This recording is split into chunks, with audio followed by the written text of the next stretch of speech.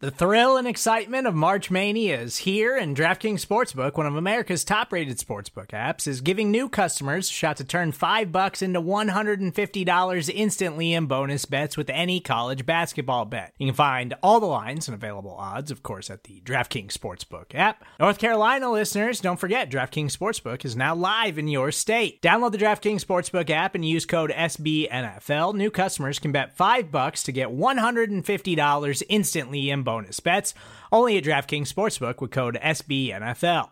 The crown is yours. Gambling problem? Call 1-800-GAMBLER, or in West Virginia, visit www.1800gambler.net. In New York, call 8778-HOPE-NY or text HOPE-NY. In Connecticut, help is available for problem gambling. Call 888-789-7777 or visit ccpg.org. Please play responsibly on behalf of Boot Hill Casino and Resort. 21 plus, age varies by jurisdiction. Void in Ontario. Bonus bets expire 168 hours after issuance.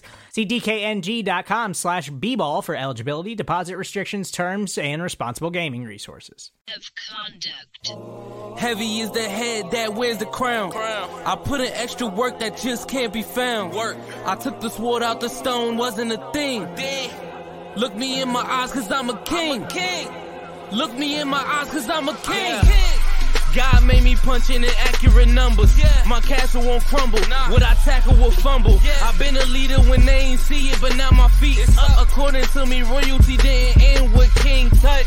Crown on my head, clouds is at my legs. Big says sky is the limit. I look down on the ledge. I push the bar like I'm opening a cell. Hands in my cookie jar, you won't come out with a single nail. I need all of mine. The weight on my shoulders won't fit on a scale. What's a king to a giant? Well, Goliath fell. Even if we playin' chess, dog, this king can't be checked. I make all my moves on the board, I invented my steps. I'm a king, the blood of a ruler, I feel like Mansa Musa.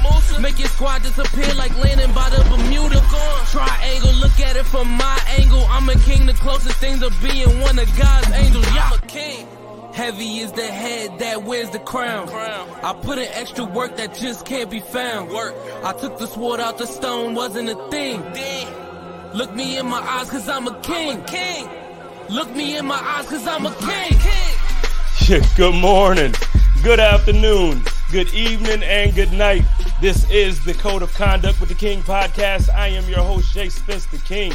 And I got a great show. I'm excited. Before I get into it, I do got to say that you are listening to your boy on the Buffalo Rumblings Vidcast Network, presented by Picasso's Pizza.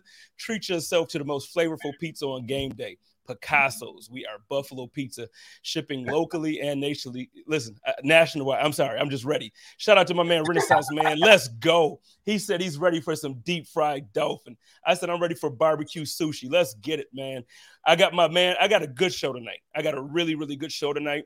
I have, I feel like two of sports fans' favorites, especially Bills fans. We have a treat tonight. My man, Marcel Louis-Jacques, is joining me from ESPN. The GOAT himself. What's going on, brother? I don't know about GOAT, man, but happy to be here. You know, I always look forward to Bills week. It's a lot of fun. It's a lot of fun. Hear a lot of chatter on both sides. I feel like half of my job now is to unite everybody. Not unite to agree on Sundays, but just to unite, as in provide context and information for two different fan bases. And it's always fun because it's always a war in those mentions, man.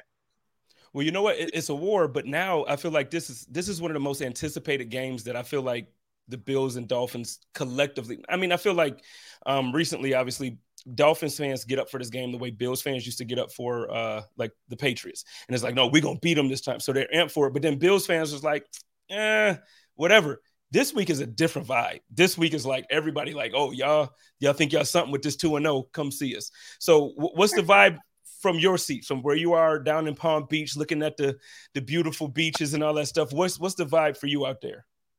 People are excited, man. They're excited. It's I think that the rational Dolphins fans have a little bit of cautious optimism. I think there's been a lot of hype around this team ever since the Mike McDaniel hire, and definitely it spiked ever since the Tyreek Hill trade back in March. So what happened last week, I mean, everybody knows numbers at this point, 6 touchdowns there for Tua. But that was like, if you're a Dolphins fan, like that is exactly what you're dreaming of on the day of the trade. Mm-hmm. Like if you were to just tell some Tyreek's gonna go for 202 touchdowns, Jalen's gonna have 175 and two are gonna throw for 6. Like you would think that you're exaggerating, right? Because it sounds like made up Google numbers, but that actually happened.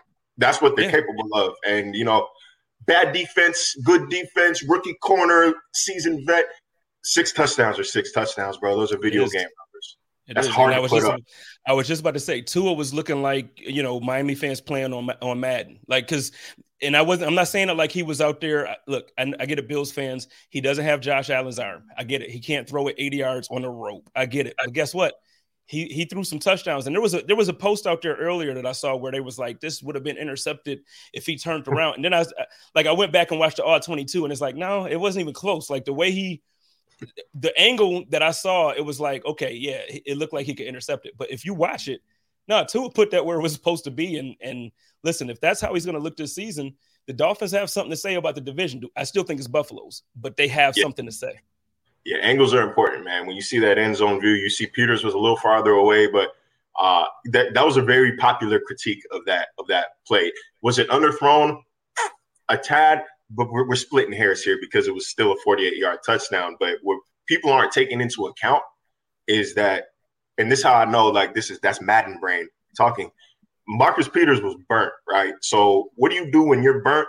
You try to find that extra gear. He's running extra hard to try to keep up with Tyreek. So you're asking a player in his first game back from a torn ACL to turn and pirouette on a dime for a ball he didn't know was necessarily coming or didn't know where it was. Right out of his full stance. Look, man, he's a great corner, but that is, again, he it's not like he's just pressing triangle. You know what I mean? Like, it's a hard play. He got it where it needed to be. And as far as busted coverages go, I watched the play several times. Kyle Hamilton, safety, he bit down really hard on Jalen Waddle coming across the middle. But what people aren't necessarily giving Mike McDaniel and the Dolphins credit for is they had been running that route at them all game. So Hamilton has been kind of destined to believe, has been programmed to believe that that's his man. So he's going to bite down on it, especially if he's a rookie, which allowed Tyreek to get one-on-one coverage on the outside, even in cover 3. And one-on-one with Tyreek, you know where that ball is going. So it's dangerous, man. But I've said for the past 2 weeks that this version of the Dolphins could probably have beaten last year's version of the Bills. If this version of the Dolphins played in either of those 2 games last year, I think that they probably split. The issue from Miami is that this version of the Bills would have beat last year's Bills too. They got better. They got better. I don't know how that happens, but they look unstoppable. It looks like a machine out there right now. Every thing you're looking for, it seems like they've somehow failed. I was saying to you before we went on, I was saying like one of the hardest, and I've been saying this the last couple of weeks. So if you listen to the Code of Conduct, you've heard me say this, and because it's just it's an honest feeling. I try to always be honest, and like last season and the season before, and then actually when Josh first played, if he wasn't good, it's like, okay, Josh didn't have a good game today. I try to be honest. This team makes it real hard to not sound like I'm arrogant or flexing. It's like I'm not trying to, I promise. But when Josh is doing, I mean, come on, man. Like when Josh is doing the stuff that he's doing, it's just like, come on, man. It's not fair. It's not, and it's not even just Josh. It's Devin Singletary looks like a different runner this year. It seems like he's finally putting it together. Gabe Davis showed that the game against the Chiefs game wasn't a fluke. He's looking like a legitimate 1B. He's looking like a legitimate 1B. Micah and Jordan on defense are still just as sharp as ever. Poyer's looking for back-to-back All-Pro seasons right now. Excuse me. And most importantly, like the biggest difference of all is this pass rush, the front seven, the pass rush, being able to apply that kind of pressure without blitzing. Fam. I said earlier, where do you attack? I was watching the game back earlier, and I texted Joe Miller, and I'm like, yo, how was the defense actually better than the offense? And again, that's it comes across sounding cocky or arrogant. And it's like, no, when you go back and watch that game, they scored 7 points, man. On that open drive, and then man. Look, and the addition of Von Miller, one thing that Brandon Beane told us 2 years ago that stuck with me for a while now is saying that they weren't one player away. It was after they had lost to Houston in the wild card round after the 2019 season. He said, "Look, we're not one player away. You don't lose in the wild card round if you're one player away." They didn't make it as far as they did in 2020 last year. Obviously, they got bounced in the divisional round, but it feels like adding Von Miller was really a one player away type move. It really is having that kind of impact. The way he's able to win his one-on-one rushes or even just attract double teams is opening things up for the other guys on the line. And he brings that element that they have not had during this kind of resurgence in Buffalo. They haven't had – shout out to Jerry Hughes, who was good he did a great job. He did his job during the time there, but he was never a dynamic pass rusher. He's a guy who could probably put some pressure on the quarterback, but he's not attracting attention like Von Miller is. And so it was always a missing element. It's why they drafted 3 defensive ends in the past 3 drafts or 3 and 2 drafts back to back. So it's just, again, and I love what Miami did this offseason. I love the team that they've built. I love what this front office has done. Like I'm a big fan of those moves that they've made. Anytime you can trade for Tyreek Hill, you essentially won the offseason. I thought this offense is doing exactly what I've been trying to tell Bills fans it was going to do. But it is hard to find a weakness in a Buffalo team that looks this good when they're not even at full strength. Well, let's talk about it. Because, first, you mentioned shameless plug. You mentioned resurgence, and I want to shout out the Buffalo Rumblings beer that just dropped this past Saturday. Shout out to your boy, Jay Spence the King. Holla at me. But let's talk about the game, man. Because now, like you said, everything that happened leading up to this week is almost like perfect for the NFL. It almost, if I'm being honest, it almost feels like this is one of those games that they wish they could flex early in the season. Like this is like the perfect scenario for them. A divisional game, week 3, both teams just on fire. Let's start with the Dolphins. What do the Dolphins have to do? What do they have to do for them to come out victorious against the Bills this weekend? I think that one of the main keys to victory is they have to force Buffalo to blitz in order to apply pressure. Buffalo blitzes at the second lowest rate in the NFL right now, yet they have the highest sack rate in the NFL. They can send 4 and get the job done. Miami's offensive line has to hold up better than that, because if they're only sending 4, that means they can drop 7 back in coverage, and this quick hit, quick passing, intermediate passing offensive scheme that Miami wants to run with its yak guys like Hill and Waddle, it's going to be a lot harder to do that with 7 guys back playing zone. You have to force them to blitz in order to apply pressure. Tua has to be, and it is one of his strengths, especially in this offense. Tua has to take what he is given. He can't try to force the issue, and that's what I thought he did an excellent job of on Sunday. Is that even despite being down 21, he didn't try to get it all back with one throw. We see the 6 touchdowns. No one talks about him completing 72% of his passes.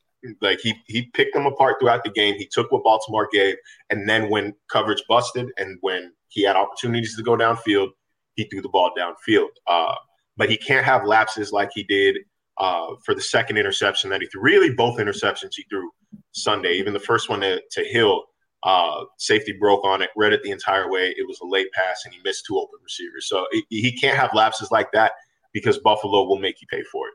And you don't count on coming back 21 against this team. I think that's asking a little much. And then defensively, man, what can you do? What can you do? Contain Josh Allen, I guess, is that's the hope, right? That's the prayer. But I'm not sure that there's a way to contain Josh Allen. So I guess you can't let things like Devin Singletary, last year, I think he scored on a 50-yard run on their second play of the game. You can't let things like that happen. You have to make Josh Allen beat you, because if the auxiliary guys are also killing you, Josh is going to lick his lips and have a field day. So you've got to force him into decisions. You've got to put pressure on him. You've got to fly to the ball. You've got to wrap up. Don't end up on a poster. He will stiff arm you. He will hurdle you. Fly to the ball. Try to punch at it. Try to create turnovers, because I don't know. A shootout would be fun to watch. I'm not 100% sure I can take the Dolphins in a shootout against Buffalo right now, especially if Gabe Davis is playing. It's asking a lot. So I can't take it. I feel you. I tell you what, though, as a Bills, so like for the first 2 weeks, it's been fun to blow teams out. Obviously it's fun, but I don't want a stressful game. I don't want a heart attack, but I would like a little competition. So I'm hoping, and I'm not, see, again, that sounded like I was being an ass, man. I'm not like, I really, I would like to see some good football. The first halves of the game, it seems like the Bills are kind of like trying to put it together. Let me ask you this about the Bills offense, because you kind of just talked about like trying to contain Josh and doing these things and saying, you're right, Devin Singletary or James Cook can't break a run when that's not our normal way of scoring. Like if we're not a run-heavy team, you can't let us get those two, because then you're really going to be done. But it looks like now, and I just want to see if this is your assessment too. I rewatched both games for the Buffalo Bills, and it seems like Allen and Diggs are kind of reminiscent of what we saw with Brady and Welker a couple years back, or a few years back at this point. It almost seems like they're trying to replace the run game with like short 4 or 5 yard passes or even 3 yard passes where Diggs gets an 8 yard gain, 9 yard gain. And then we're just moving. It's not even like they're taking difficult chances or anything like that. They're just moving. And then once the defense says, oh no, screw that, we're going to stop it, then they go over the top, or then Josh will scramble or whatever. And it just seems like, how do you, like, unless Josh just has an off game, how do you stop this dude? It's hard. And that's something I've noticed about him over his first 2 games here is his willingness to take whatever is in front of him. He's not necessarily trying to set a tone. He's not trying to force the issue or press. He's saying, look, man, if you're going to make me get the ball out quick and take 4, 5, 6 yards at a time, I'm more than happy to do that until we all mess up. I think that, it's kind of reminiscent of what, if you remember in 2000, I want to say it was 20, there was no run game. There was no run game. And so what they would have to do is essentially manufacture those short yards by dumping it to Cole Beasley in the slot. Actually, now that he's gone, I can say it. I talked to Brian Dable about that on the phone. That's saying, like, look, we can't run the ball, so that's what we have to do. So I don't know if it's necessarily exactly like that right now, because I don't think they're struggling to run the ball very much. I think Singletary's been pretty effective. He's guaranteed to make the first man miss. He's been like that since a rookie. We're seeing finish runs a little stronger now. We're seeing, I think, even a little more burst out of him than we did in his first couple years in the league. So it's hard to stop this. It's hard to stop this Buffalo offense. They've punted once in the past three games. There is no. If I knew how to stop this offense, I probably wouldn't be here right now. I would probably be coaching. Like that's I don't know if there's an easy. I don't know if there's an easy fix. I hate to say, like, you got to hope that they make a mistake, but you have to try to force turnovers here, and you can't give them short field. You can't give them easy buckets. So you can't turn the ball over if you're Miami.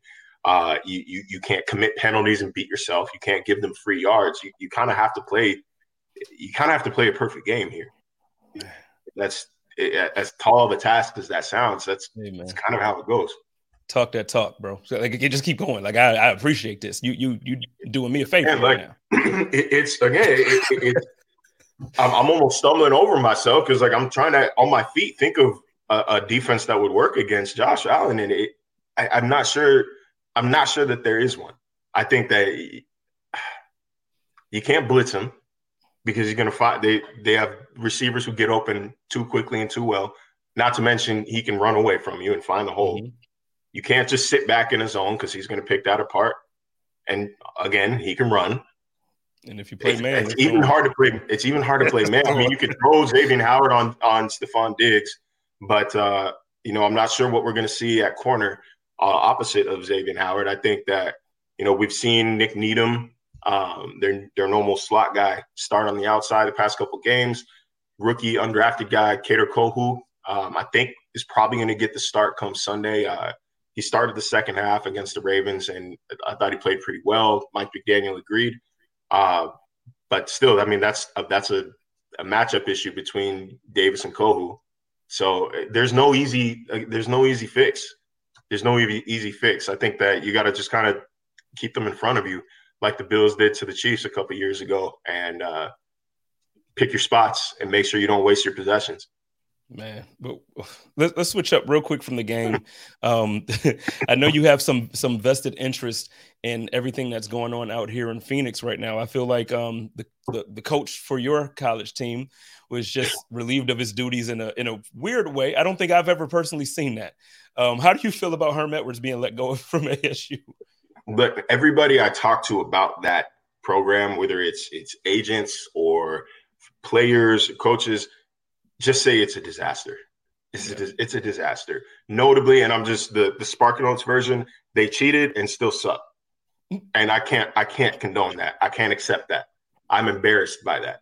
I would be ashamed, I guess, is the PC way to put it, if we won and got caught cheating. But we can't. How do you cheat and lose, bro? Like, then what's the point? I don't I'm not condoning cheating, but at least do it right. Well, if you're gonna do it, like that's yeah. So like he put a lot of a selfish staff together. I think that were trying to kind of boost their own careers. Did not care about the rules whatsoever. Did not develop talent properly. Put a couple receivers in the NFL back to that. That was nice, I guess. But like that, we're not a sleeping giant anymore. Like I never really understood that phrase. Like sleeping giant, we've been asleep for 100 years, man. Like we're a fairy tale at this point. Like it's a folklore at this point. Like it's not real until we get do something exciting. Bring somebody that brings excitement to the table. I did read an Athletic article the other day. I forget the guy's name, Kenny something. He's the OC at Oregon right now. And they're saying like, he's an Arizona guy. He's going to embrace Pac-12 after dark and this and that. And like, it sounded kind of planted. It read like a PR release, but the idea and the concept are things that I agree with. You do need somebody that's going to embrace your time slots. That's going to embrace your location, embrace what the school, what it means to live in Arizona. Like you need somebody that's going to recruit in state. I think I read in that same article, they've signed, I think 3 top 50 players from the state of Arizona in the past 5 years. Like they're going, other states are poaching them. Spencer Rattler should not be going to Oklahoma. You know what I mean? Like guys like that, Kirk should not be going. This is before Herm's time, but Christian Kirk should not be going to Texas A&M. Devontae Neal should not be going to Notre Dame. Like you need to be able to keep your guys. That's why it was a big deal when they got N'Keal Harry and Chase Lucas, the kids out of Chandler, because it was like, okay, maybe things are turning around. Yeah. And DJ Foster, even before that, out of that Saguaro factory. Saguaro should be a direct pipeline to ASU, bro. And yeah, so that's my, as you can tell, I don't really think about it too often. But I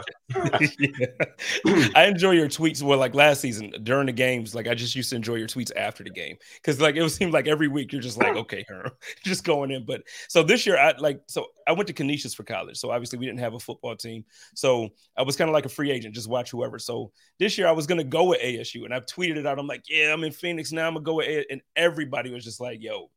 Sorry, like, why are you going to do that to yourself? So I ended up going with LSU, but it's just like, yo, you're right. Like, even that type of energy, me saying, well, I want to be a fan, and everybody's like, don't do it. Don't even do it to yourself. That's embarrassing. Like, they are not, how do you can't be Arizona State and lose the state of Arizona. You can't, you can't do that. Ohio State didn't lose Ohio. Louisiana State keeps things in check in Louisiana. Mm-hmm. You know, I'm trying to think of more state schools. No, but you're right, though. No, you're absolutely right. I mean, Georgia don't let nobody do nothing down there. Like, nobody's doing nothing in Georgia. Run your state, man. That's why. And like the window's closed because Lincoln Riley's at USC now. People don't realize like how tight USC is when USC is on top. California is closed. The borders are closed to any other program right now. That it's over. It's done. Like you want sleeping giant? That was a sleeping giant at USC. They just needed to stop hiring Clay Heltons of the world and go get you a real coach. And that's exactly what they did. All right. Well, let's I got a couple more minutes with you before I gotta let you go. Listen, everybody that's watching tonight live, if you're not doing anything, obviously we have the Hump Day Hotline following at 9. But Marcel is also doing. Why don't you let everybody know what you got going on tonight? I know you're hosting some things.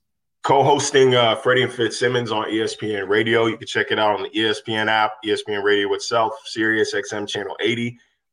Something that I've been doing a lot more over the past 2-3 months, just trying to kind of expand my repertoire here. And it's a lot of fun. It's a graveyard shift, man, 9 p.m. to 1 a.m. on the East Coast. It's a grind, but if you want to hear me talk about more than just NFL, opinions on NBA, NFL, or MLB, one of these days I'm going to talk Premier League. I'm going to try to talk some soccer in there. I don't know how well that's going to fly, but if you need something in the background while you're doing X, Y, Z, open up your ESPN app and you should be able to find it right there. Yeah, man. Check out Marcel. Y'all know, well, everybody in the comments, like I can scroll back up and throw them out, man. Like everybody misses you in Buffalo. Like we're extremely, first of all, if I haven't said it to you personally, like I get it. Like Miami, I get it. But realistically, man, we miss you in Buffalo. Not that anybody is doing anything. Like we have great coverage. We have a great team. But no, you embraced the city differently when you got there. You told some jokes and, you showed the struggles of coming to Buffalo and, so just all of it, man, you embraced it. So now we appreciate you, man.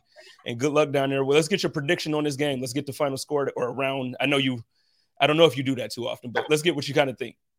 Oh man, we used to do final score predictions, and I think we just cut that out this year. The Bills are 5.5-point favorites right now. I think I would take them if I was a betting man. I think I'm taking Buffalo. This is Miami's best shot. If they split, it's going to be on Sunday. But I just think Bills are rolling a little too smoothly right now.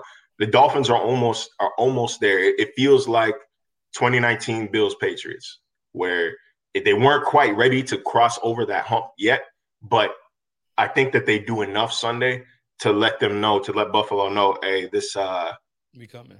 Yeah. We're here. Like we'll be back. We'll be back. But where they're not necessarily ready to knock Debo out quite yet. But of course, man, like with guys like Tyreek and Jalen, you really never know. Because all it takes is a couple of plays to break a game open. I think this is a different Tua Tagovailoa than people gave him credit for. I think he's a better passer than people give him credit for.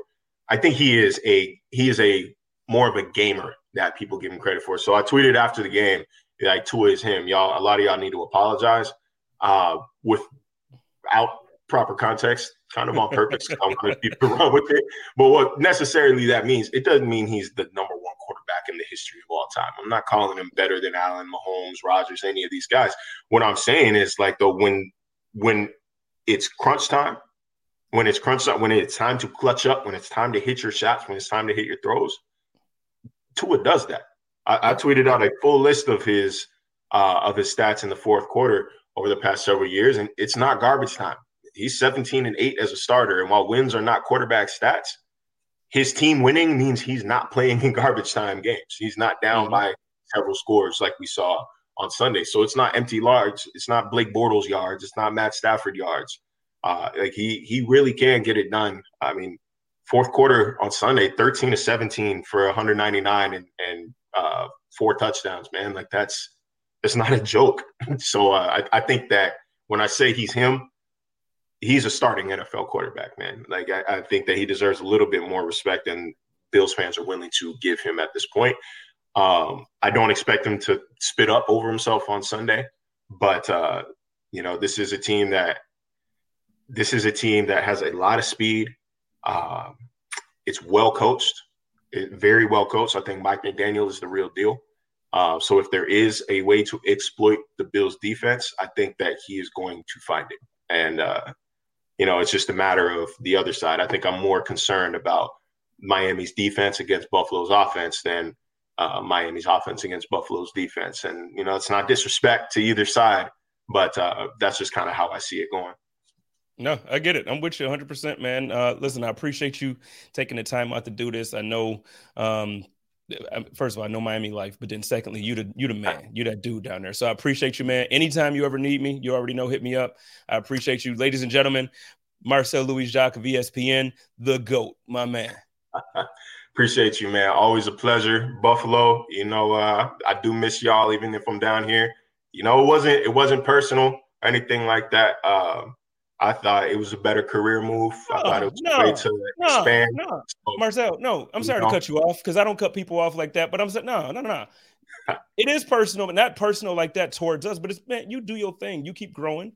You keep doing your thing. And that's why every chance I get to give you a compliment like that when I text you, yo, Miami looks good on you, man. I mean that, man. Keep doing your thing. It's football. Forget these fans, man. We're going to love you anyway. At the end of the day, right? It's football. I'll be back once a year, maybe twice in the playoffs. We'll see how it goes. But, man, it was I miss the people. Miss everybody on that beat. Excited to see everybody down here on Saturday and Sunday. But, yeah, man, let's hope for a good game. Yes, sir. I'll connect with you Saturday, man. Shots on me if you're around. Whoa. My man. All right. Ladies and gentlemen, Mr. Marcel Louis-Jacques, I appreciate you, man. Yes, sir, man. Thanks for having me. All right. Okay, here's the deal. I know as Bills fans, we wait all year for the fall and the winter so we can go to the Bills games. I get it. Trust me, I do. But let me tell you why this time of the year is elite. It's party time. And we're going to party for so many reasons, whether it's a graduation party, a birthday party, family reunion, or just because it's Saturday and the weather's perfect. Here's the thing. My guy, Buffalo Freddy, has everything you need to make your party the best party of the year. We have everything from chairs and tables to premium tents, water slides, wet and dry bounce houses, and so much more. And that's not all. The best barbecue catering in Western New York has you covered, whether it's a small party or a corporate gathering. Buffalo Freddy Barbecue Catering makes everything easy for you. Rentals and bookings available now at www.buffalofreddy.com, or you can call 716-4FREDDY. That's 716-437-3339. Remember, for all your party rental needs, just call 4Freddy.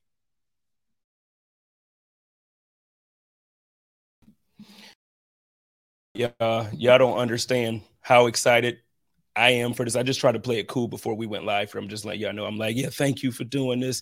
And she's all gracious. I have the one and the only, everybody's favorite host, everybody's favorite entertainer, Miss Joy Taylor from FS1, the co-host of Speak on FS1. How is it going, Miss Taylor? It's going great. Thank you so much for having me. I've been looking forward to this conversation because we have a big game coming up this weekend. We do. But you know what? Before we get into the game, I'm a little shocked because this whole time I've been watching you for years now, I feel like, and I've always thought that you were, which I feel like you are a Miami fan on several levels. But the other day you were like, you showed some allegiance to Pittsburgh that I didn't realize was there. So can we talk a little bit about that first? Because honestly, I had a list of order of how I wanted to ask things, but Bills fans all day have been like, yo, what is going on with this Bill? The best fan take. You think Pittsburgh and a couple others are up there. Let's talk about that a little bit. Okay, well, so I was born and raised in Pittsburgh. Okay. So the first 18 years of my life, I lived in Pittsburgh. And I mean, if you're from Buffalo, then you're a Bills fan. Mm-hmm. If you're from Pittsburgh, you're a Steelers fan. So obviously when my brother was drafted to the Dolphins, and even really before that, because I was a Dan Marino fan and Dan Marino is a Pitt guy, I had some, a little, affinity for the Dolphins. But then obviously when Jason started playing there, then, it's blood over where I'm born when it comes to my fandom. And then I went to school in Miami and covered Miami sports for the first couple years of my career. I started my career in Miami. So I'm in a kind of unique space where I have allegiances with also two AFC teams, which makes it a little complicated. But yeah, I was born and raised in Pittsburgh. And so I know that organization and I, root for the Steelers, but I also have deep, binds to the Dolphins as well. And so it's kind of like this weird enigma. I know it's not a cool thing to have two teams, but it's just the way that it turned out for me uniquely. You know what, though? I don't give anybody crap for that, because I feel like, first of all, at this point, it's 2022. Like, are we really going to try to tell people who they can be fans of? Like, look, if I if Josh Allen leaves Buffalo, which he won't, but if he ever leaves Buffalo, I'm going to be a fan of wherever the hell he goes. So I can't be mad at, if your brother went to Miami and whatever. So let's talk about that take, though, because that's what people have been like, yo, you got to ask her. So Bills fans feel like, we went through a 17-year drought where we didn't even have playoffs. We sold those games out a lot of times. Sometimes they were blacked out early on, but we sold those games out. We tailgate better than everybody. We travel better than everybody. We're loyal. And I get it. Pittsburgh is like that. But they didn't have the same type of they didn't have that tragedy as a fan base. Like, you didn't go you had Big Ben and Miami. Yeah, they didn't win a Super Bowl, but I mean, they haven't had the same type of struggle as Bills fans. So I guess we just want a little more in depth geared towards Bills fans for this question. Why did you respectfully? I know you responded back, was like, respectfully, I can't say it. So why are you saying that we're like lower on the list?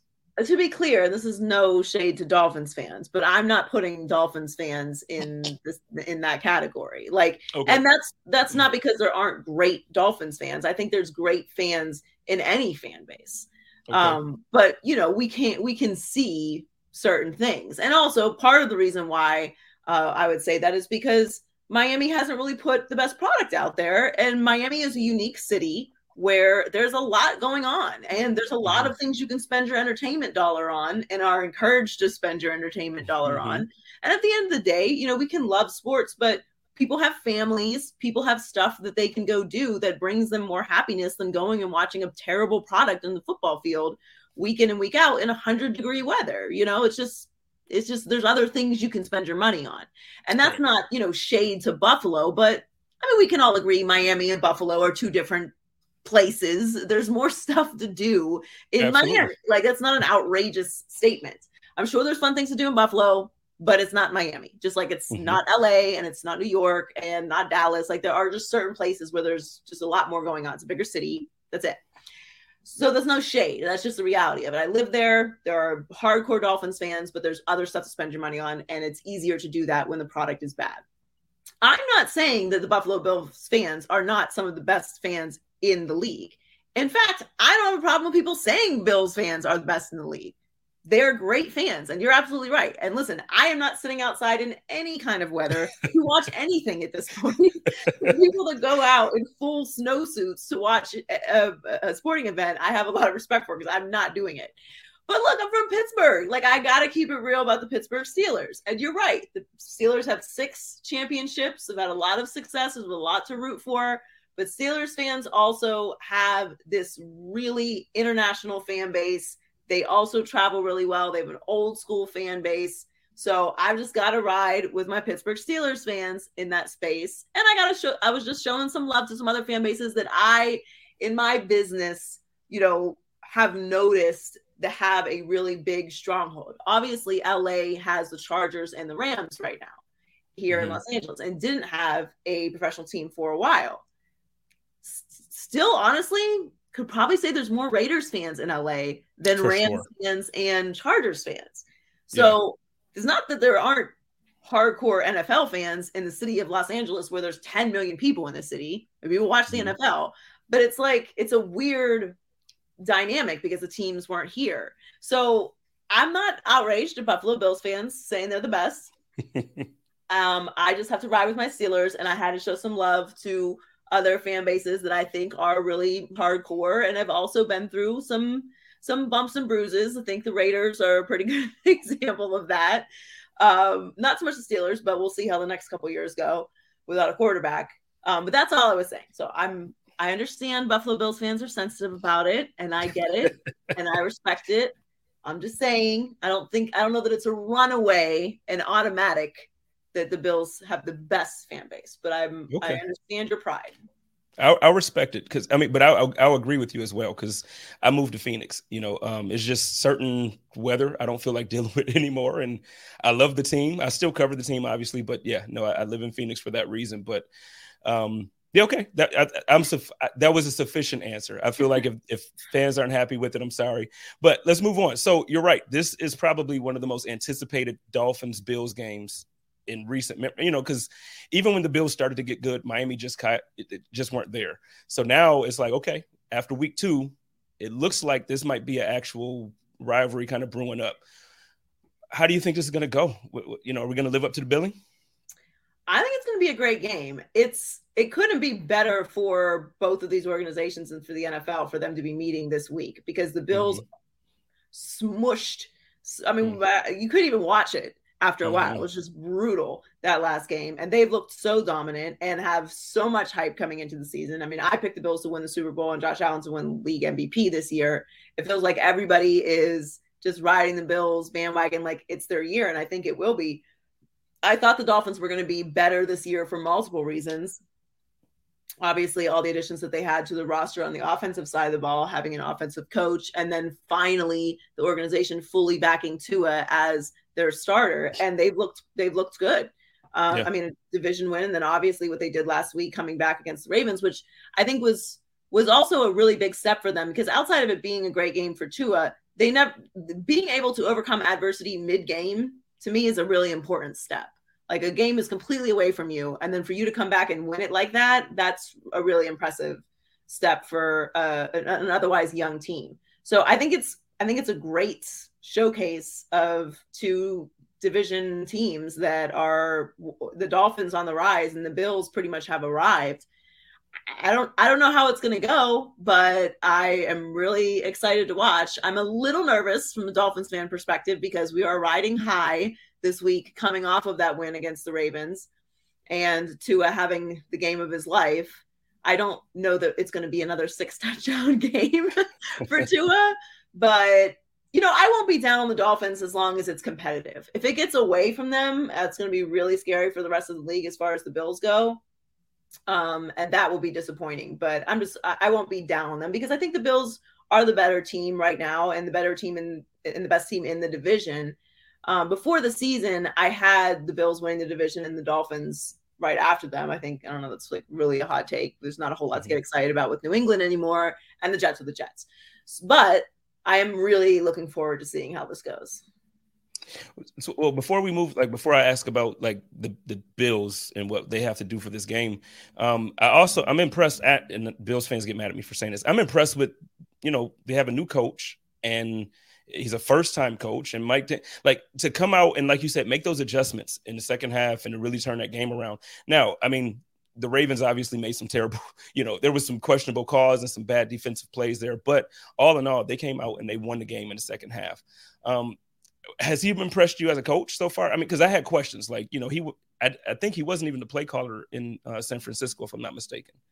Yeah, I definitely had questions. And also because it's the Dolphins, who find ways to mess things up in almost historical fashion when things are going well. I mean, the whole thing with Brian Flores was a disaster. I mean, we've all kind of moved on from it now, but that was embarrassing. And it's not like Brian Flores had them out here losing.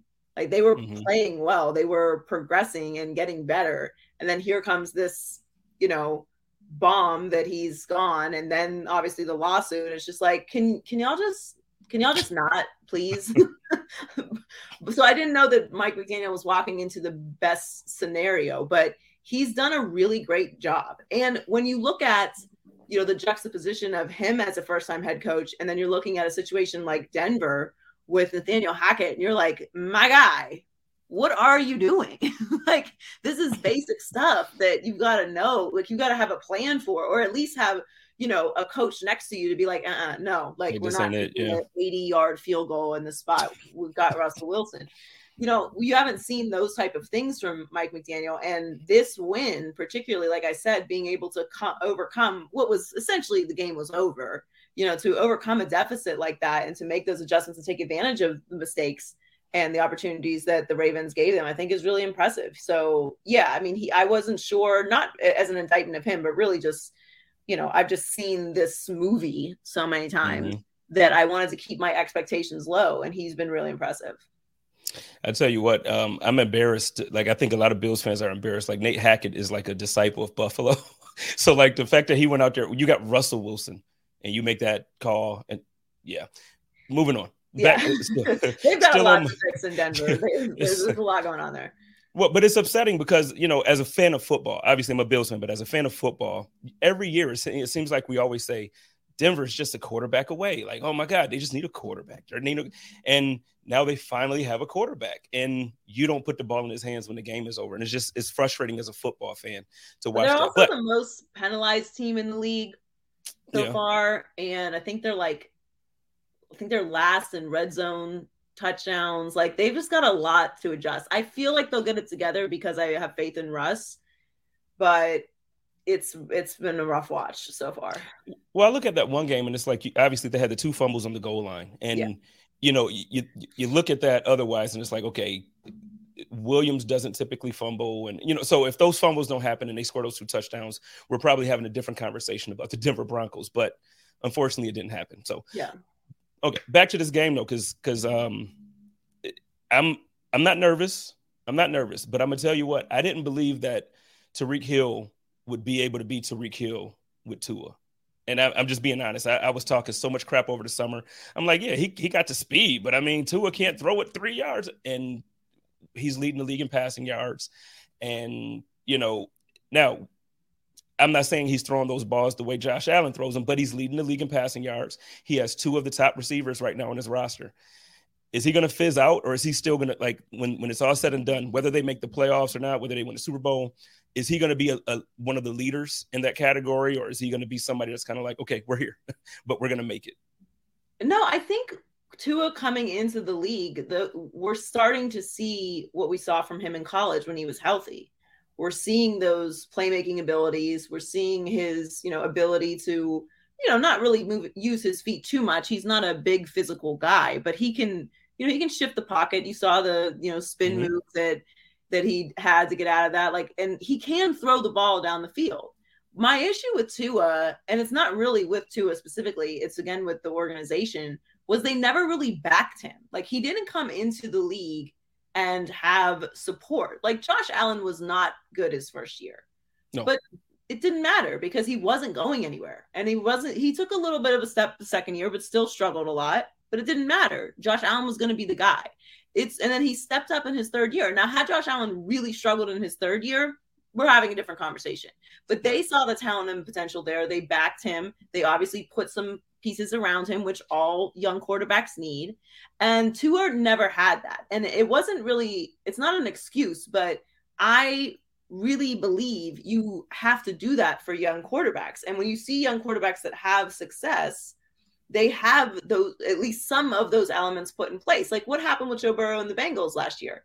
We got some amazing wide receiver weapons, and Joe Burrow's obviously talented. We saw what he did in college, but what happened in his first year was they didn't put an offensive line in place. Okay. He gets injured, of course, as anyone would in that situation. And then next year they gave him some weapons, and what happens? They're playing in the Super Bowl. So Tua didn't have support internally. He really didn't have support from the head coach. The organization started Ryan Fitzpatrick, and then that was a constant back and forth with fans because Fitzpatrick was winning when they took him out. Then they tried to replace him with Deshaun Watson for the entire year up until the trading deadline. I'm not going to forget that they did that. Every single week, Tua was up there answering questions about whether he was going to be traded or not in his second year. Yep. And then second year. And then they tried to bring in Tom Brady, which we didn't even know was happening. So he never had support. And I think for anyone in any business, in any line of work, but specifically a competitive line of work and specifically a job like being a quarterback in the NFL, I don't care how much character you have, that is eventually going to mess with you. That is eventually going to hinder your development. And I've banged on the table about this from the very beginning because I really think that young players should start right away, particularly quarterbacks. A lot of people feel like they should sit, and I just disagree. One, I think you lose valuable development time in valuable reps. I do think there's value in learning from mistakes. And from an organizational standpoint, you're able to find out if you have the guy sooner so that you can start planning to pay him, first of all, and bringing in veteran pieces around that elevate what he does so that you can win a Super Bowl when he is cheap or make a run when he is cheap. So I just felt like there were a lot of things that hindered Tua. Obviously, he had some injuries as well that made things complicated, but I'm not surprised that he is developing now and growing and had a performance like he had, because he does have really serious weapons now, which everyone needs. And he has the support and has a collaborating coaching staff with him that's helping him do what he does best.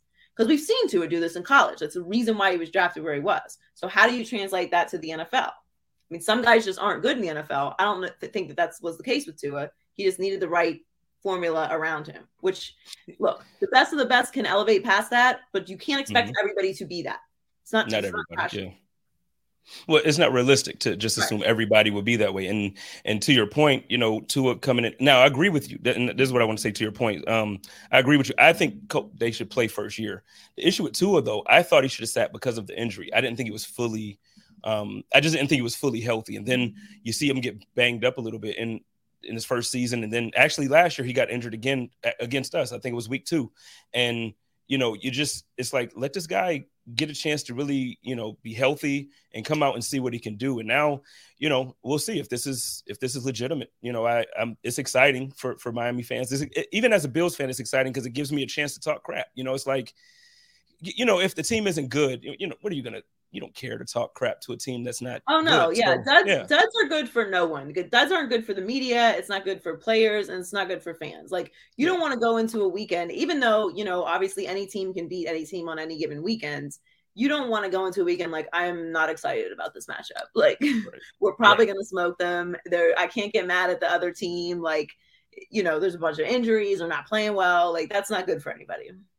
Yeah, so I'm looking forward to it. So before we talk about your show, because I'm excited for your show, even though it's not my show, but I'm excited for it because you co-host with some people that I enjoy very much, a Buffalo Bills legend, someone specifically I'm talking about. But prior to getting there, I did want to ask you real quick, just some advice from your perspective. So being a Bills fan my entire life, I'm 36. So I went when the Bills were in the Super Bowl every year. You know, I was kind of like too young to really care. Like, I cared because I was a kid and my family cared, but I didn't. Now, going through all of those years, and now to have this, I don't know how to really have these conversations because I sound arrogant, and I'm not trying to sound arrogant, Joy. So, how do I have these conversations professionally? Because you do it so well, honest to God. When you have like when Miami was in, you know, when the Heat was in the championship. We all know you got your dance and, you know, you're doing your thing, but you weren't arrogant with it. And I'm having a difficult time right now coming across as arrogant. Well, I don't know. I don't know that it matters that you're arrogant. You know, it's your team and they're awesome. So I don't know. We had a thing in Miami when they were, when it was the big 3 in Miami, the Heatles, cocky Heat fan. Mm-hmm. And we would just talk about how great we were every single day. And so what? We are great. Like, we're great and you're not. That's just what it is. And we had plenty of years when we were not great and we ate it. And now we don't have to do that anymore, and you do. So what? I don't really buy into I have a running joke, but I'm actually really not joking, that like humble is not my lifestyle. Like, I just don't subscribe to that, to being humble. I'm going right. Be humble before God and my mama. Everybody else, I really don't care. You're not going to phase my confidence, whether it is delusional or not. So I don't think you need to be, or Bills fans need to be apologetic about how they feel, how you guys feel about your team. The Bills are great. Enjoy it. Brag. There were plenty of years when you did not get to brag and you were not good, and that sucked. So what? I mean, when the Heat are good, I'm in everybody's face. Yeah, no, I take it because I've been struggling. People still try to talk about, you know, the Heat and the bubble or whatever. I'm like, if the bubble was so easy, why was your team so trash? Facts, because I'm a. If it was just playing in a local gym, like, you were really bad that year then, because you couldn't even do that. So it amazes me. I don't have a problem with being cocky. That bubble, real talk, real quick, that bubble, it amazes me how many people. So like during the playoffs that year, everybody's like, oh, this is going to be the most difficult playoffs of all time because they got to focus and they got to worry about this and worry about that. And then the Heat and the Lakers make it. And then it's like, oh, this was like backyard basketball. And it's like, wait a minute, come on now. Like, you can't flip it, because if Giannis would have won it, they would have donned him the greatest basketball player to ever come. And it's like, come on, man, let's be fair. I get it. We hate the Lakers. We hate the Heat. let's relax. It did have a lot to do with people hating the Heat and hating the Lakers. That's for sure. I mean, in my opinion, the bubble is one of the most fascinating, just social sports, logistical experiments that's ever been pulled off. I mean, it was incredible that they were able to not only pull that together the way that they did, but have no outbreaks. And this was obviously a time where we did not have the vaccine. We did not really even know a lot about what was going on.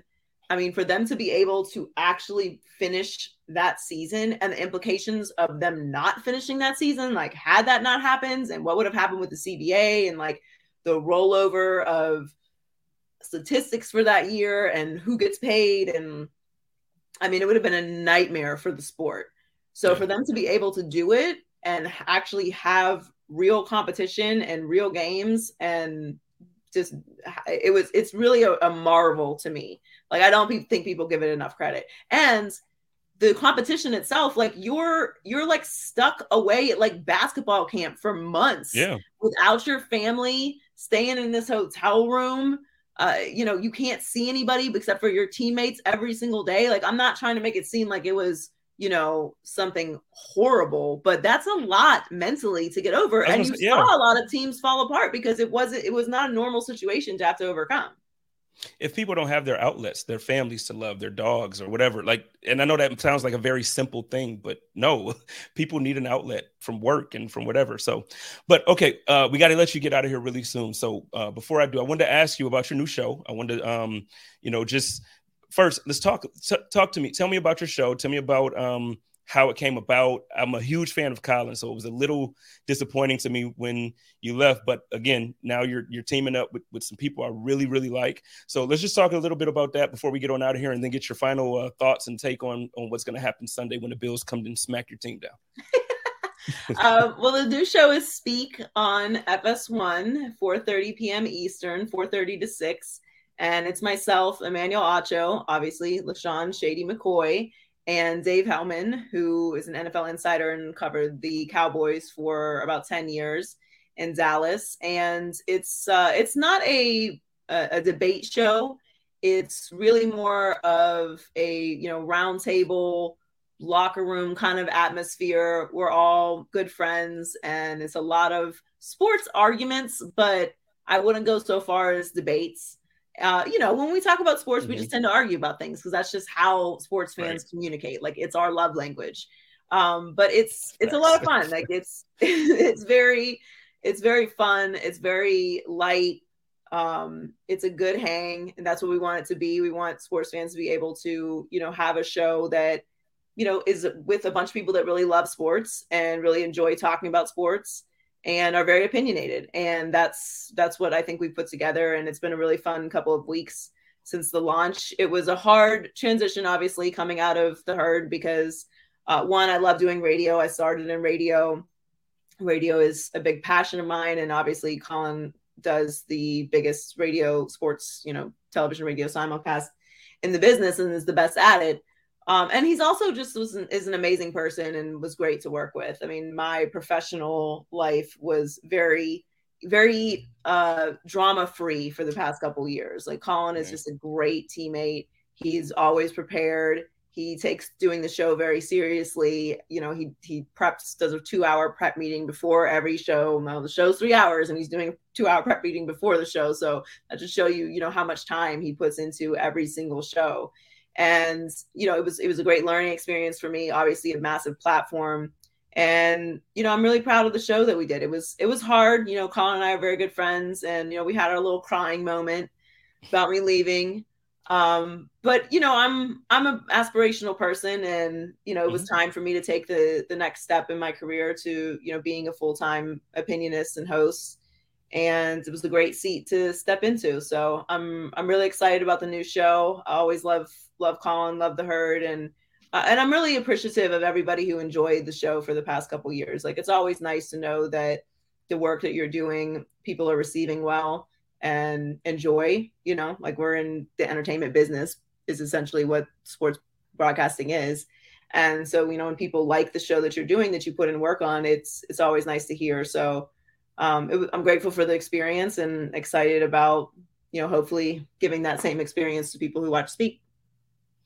Ladies and gentlemen, check her out. It's one of the best shows on right now. It's funny. Shady's on there, and he is absolutely he's shady. So you know who you all know who Shady is. And last thing before I let you go, what does he have to do to talk you into actually saying Josh over Mahomes? Now, we love Mahomes. We know he's 1A, 1B, but you're holding on to that. Like, you're holding on, and I need you to just go ahead and give it the Josh. I tend to not really like those conversations, although it's been really fun to have that argument with them about, who's the better quarterback right now, Josh Allen or Patrick. I don't like to have those conversations because I don't want to diminish one over the other. Like, they're splitting hairs. They're both incredible talents and are going to be at the top of the league for the next 10 years. So it always sounds like you're dissing one if you pick the other one.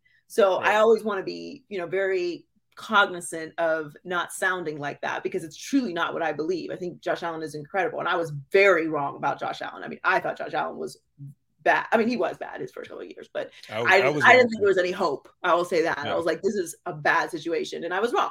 And kudos to him for overcoming that and becoming the talent that he is, and the Bills as well. I just have to give the nod to the king until they knock off Patrick Mahomes, which respectfully hasn't happened yet in the postseason. And, that happens, then I will start listening more closely to the other side of the argument. But Pat just has too many rings and things right now for me to ignore. Okay, I'm with you. Tell Shady we got his back in Buffalo, though. We're gonna keep hyping him. So, ladies and gentlemen, the wonderful, the amazing, the beautiful Miss Joy Taylor, thank you so much.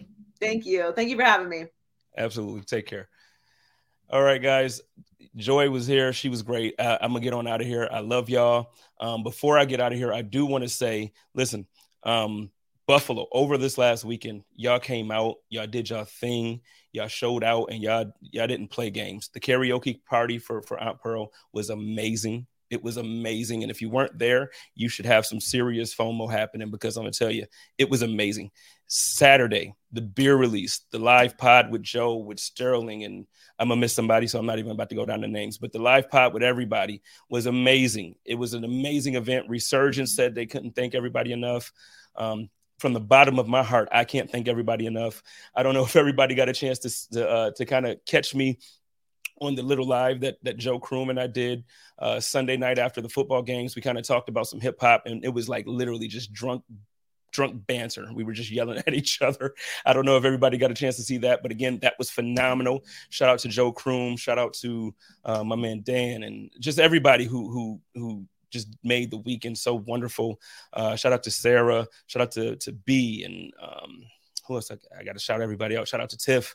Shout out to, I don't know, everybody. It was an amazing weekend. Thank you so much, B. Shout out to B. Did I say B already? I got to go. Listen, I love y'all. You know how I do it over here. Y'all love each other, take care of each other, and live in peace. And as always, stay positive, test negative, go Bills. Code of conduct.